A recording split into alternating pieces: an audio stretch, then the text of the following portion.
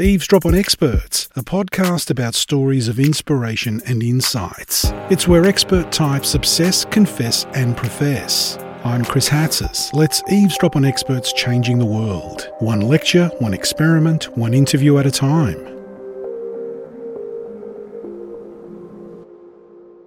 There is now widespread public acceptance of the reality of climate change and the need for governments to respond. Climate change is increasingly being framed as a crisis or an emergency, yet the recent Australian federal election showed up growing divisions amongst key voting groups about our social and environmental futures.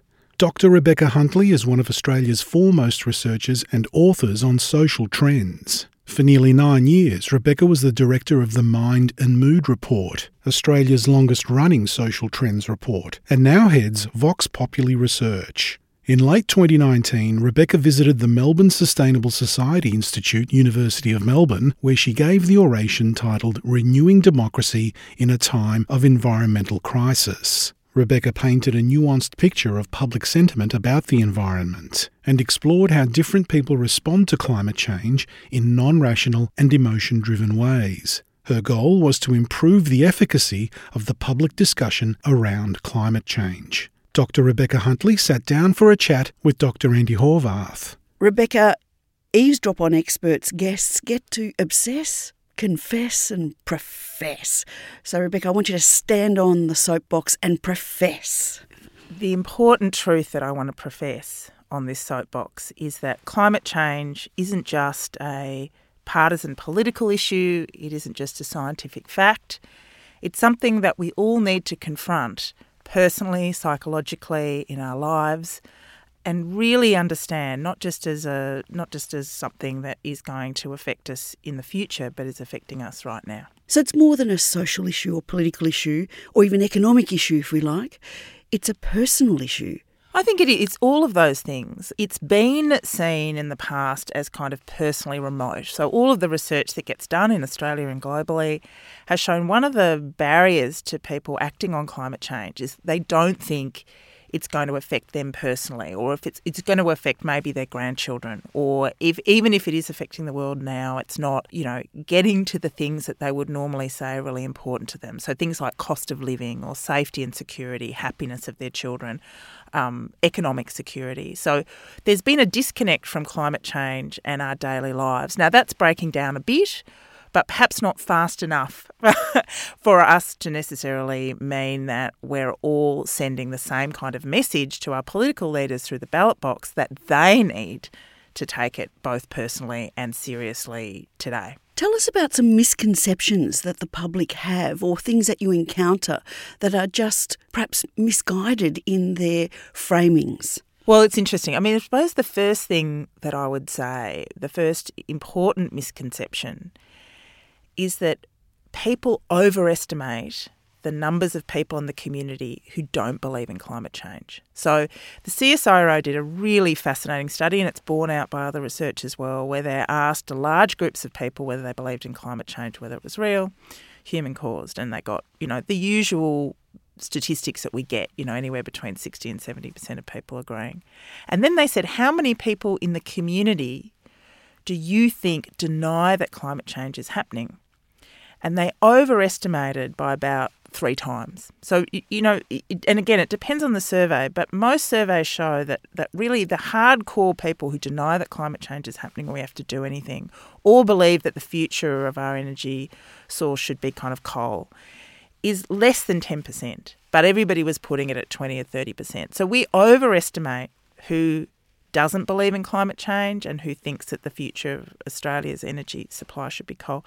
And that's because those voices are amplified in the media, in certain parts of corporate Australia, and in some parts of the government. So that's a really important misconception. If you worry about climate change, then you are not alone. In fact, you are in the majority and a growing majority. That sort of misconception sort of silences the discussions that we need to have, because we think we're kind of on our own, as Australians say, Pat Malone, standing out there thinking about climate change and going, I better not talk about it in this public space, or even at this dinner party, or even at the water cooler, because they may not be believers. Oh, you're absolutely right. There was a really fantastic TED Talk, if anybody wants to go out and look at it, by a woman called Catherine Hayhoe, and she's a very interesting, she's a climate scientist, but she's also an evangelical Christian. She's amazing. She's a great, great communicator, originally from Canada but lives in the US. And she's done this TED Talk which says the most radical thing you can do about climate change is talk about it. Because our perception, the perception of most people is that, and this is mediated by social media, the people talking about climate change on social media are yelling at each other at the fringes in many ways, or that's our perception. So one of the questions I always ask in my research of Australian citizens on climate is I ask them, do you ever talk about it? Can you think about a time where you have talked about climate change with friends or colleagues? And they go, oh, no. And part of it is because it might not be front of mind. They don't necessarily connect climate change to the things that they would normally talk about.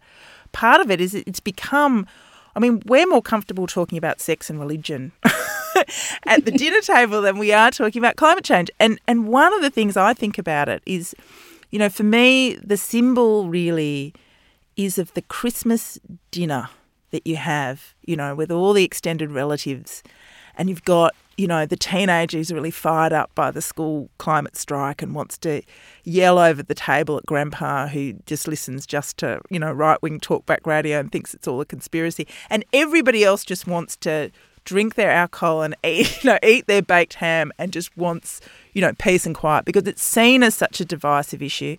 And, of course, the other thing that enters here is that a lot of the time people feel like they need to have an absolute certain grasp of the science in order to feel like they can talk about it. And really, the climate science is very, very complex, but also fundamentally quite simple as well. As somebody who's never done science, I get what it's about. So that not understanding the science perfectly, not being absolutely certain, shouldn't be a barrier to talking about it. What is the science that you understand from the non-scientist perspective? Share that with us. In the last 18 months, when almost all of my research and interest has been on the social response to climate change, I had to kind of read a lot of climate science to get my head around it. And what's been extraordinary to me is that the fundamentals of the climate science have been there for about 100 years, and there's been no fundamental breakthrough in the science around climate change since the late 70s, early 80s. What has been happening is lots and lots of different natural scientists, let's not talk about the social scientists for a moment, but the natural scientists they're not rethinking the fundamentals, they're just watching an accelerated rate of change.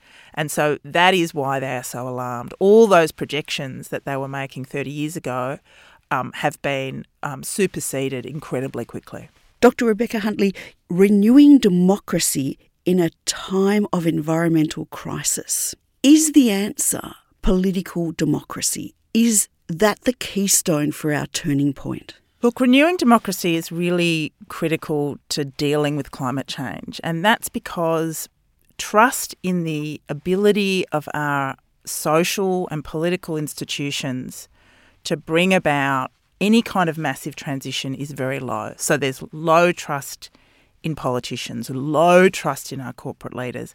There's even been trust in our religious leaders and, civil society leaders has diminished. So renewing people's belief that our leaders will bring about the kinds of change, particularly the kinds of hard decisions that will bring about long-term change, is critical to their levels of optimism.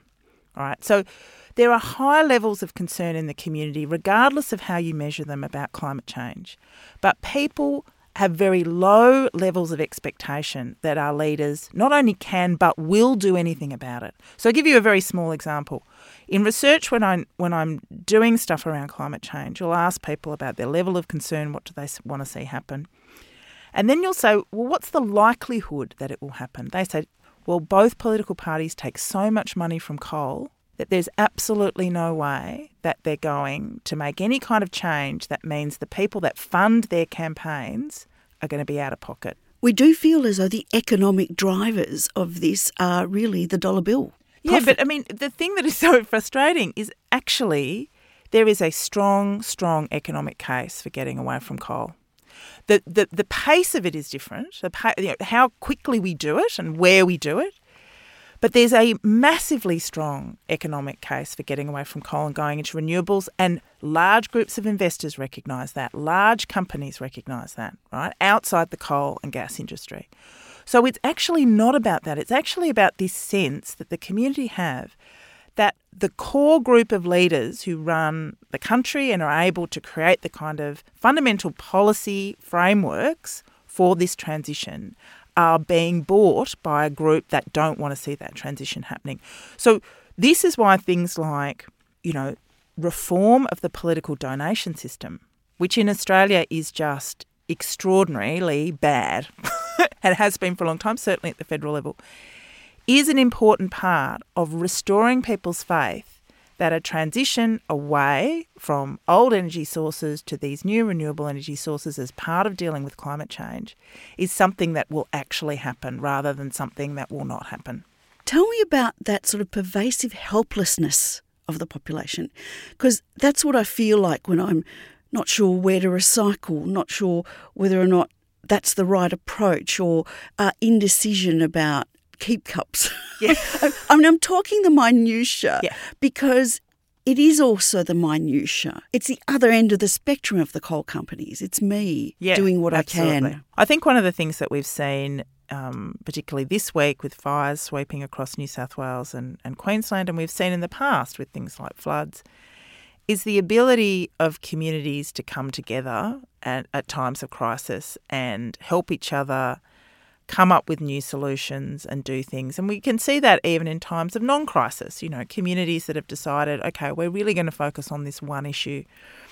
And when you travel around Australia, as I do, for love and for work, you see lots and lots of examples locally of communities deciding to come together to protect an area of bush or to eradicate invasive species in order for native species to come back. So we can see that extraordinary collaboration happen. But at the same time, we're overwhelmed in our lives in so many ways, raising kids and working and commuting and all the rest of it, and the constant barrage of information that we sometimes second guess ourselves, about whether what we're doing is effective. I mean, you talk about keeper cups. I mean, let's take it back into the area of renewable energy.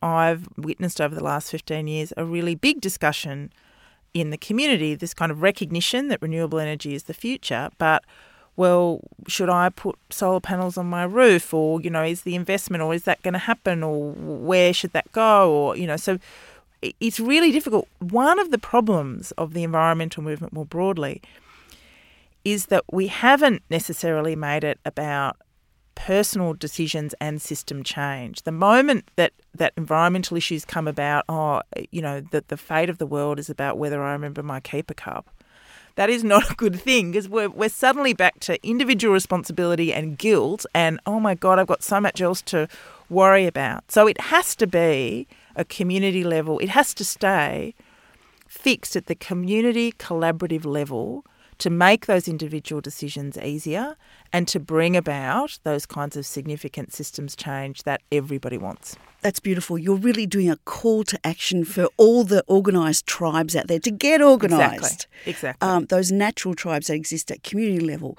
or at a institution level. Absolutely. Wherever those tribes, so to speak, exist. Tell me about how you got into this area. What enticed you?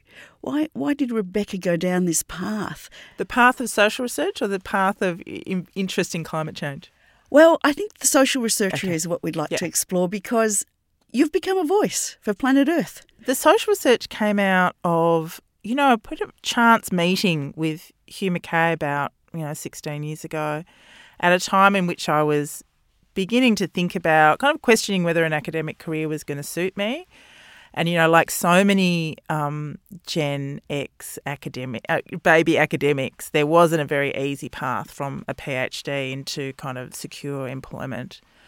And so I was thinking, is there other things I might want to do? And so I met him and got involved at that stage. I got employed by Ipsos to do something called the Mind and Mood Report, and kind of discovered a world of research and analysis and working on ideas with the team that isn't necessarily, certainly nowhere near kind of academic rigour, but still ticked all those boxes for me. I miss teaching, but in a sense, some of my clients will say that I teach them about things.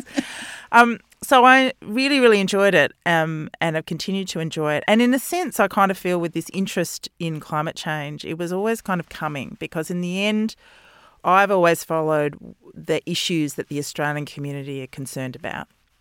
And so 15 years ago, one of the biggest issues they were concerned about was immigration, and it remains an issue. It remains enmeshed in the discussion around climate change.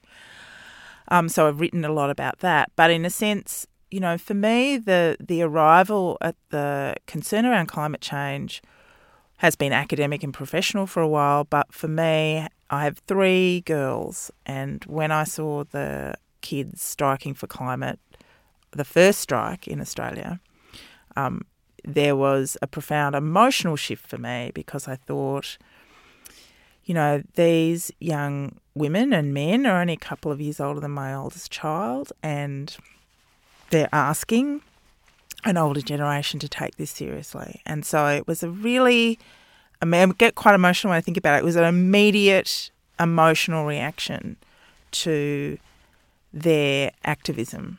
And I decided that the extent to which any of my skills are useful, and my husband often laughs, he says, when people ask him what I do, he says, I'm an expert on the views of people who don't know what they're talking about, which is not true, but I suppose he's an engineer, so he deals in kind of, you know, physics and absolutes. So the extent to which, at the moment, one of the most important things for the climate movement is to understand how people who are not natural scientists feel about this issue, which has been highly politicised and it is pressing. To the extent to which I can help a movement understand how we understand where people are and how we take them on a kind of journey towards recognising how serious climate change is, well, then that's an important contribution.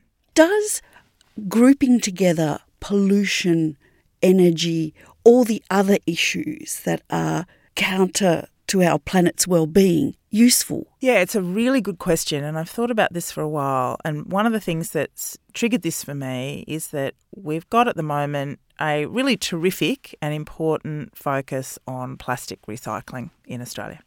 And that's been a consequence of a number of things, including the ABC War on Waste show. One of the things I see happening in groups that I do, research groups that I conduct, is that people see the environmental challenge as massive, and climate change sits above it all. And so we're all trying to think about how we can deal with it. And so people often think, you know, I recycle and, you know, I'm not using single-use plastic bags. That's my contribution to climate change. And there's a problem with that, first of all, that they're not necessarily connected. But also I think it's an example of what I talked about before, which is if we don't think about climate change seriously as a system and community level issue, we do fall back on these little things. And the muddying of the waters between plastics recycling and climate is a problem, because it makes people think I'm doing my bit and so I don't have to think about this much scarier thing. You know, as much as a world drowning in plastic is scarier, a world with 3-degree warming is much, much scarier. So, but what I do think is that the extent to which people value the natural environment, not just value it as a resource to be exploited, but as an inheritance, as something that we inherit and we give to our children, as something of enormous social, cultural, emotional, psychological value. And whether that be a parkland in an urban area or a place where you can see a koala in the wild, kind of doesn't matter where it is. That kind of connection to the natural environment and that recognition that the natural environment and our social world are connected, that is such an important gateway into making people understand that protecting that in any kind of way is reliant upon action to climate change. So one of the questions we always ask when we're doing research and recruiting people is we ask people, it sounds like a really simple question, but it's really powerful. How often do you spend time in the natural environment and what do you do in it? So getting an understanding of people's relationship with the natural environment is actually really critical to getting them to understanding their worldview about a range of things. So while collapsing all of these complex issues about the environment into one bucket can mean that it's a little easier for people to avoid the very difficult issue of climate change. Valuing the natural environment is an essential part to getting people on the pathway towards action around climate change. That's a beautiful call to action. You're asking us to actually almost be in the ecology, to understand that we are the ecology. It might even be as simple as taking your shoes off and feeling your lawn. Absolutely.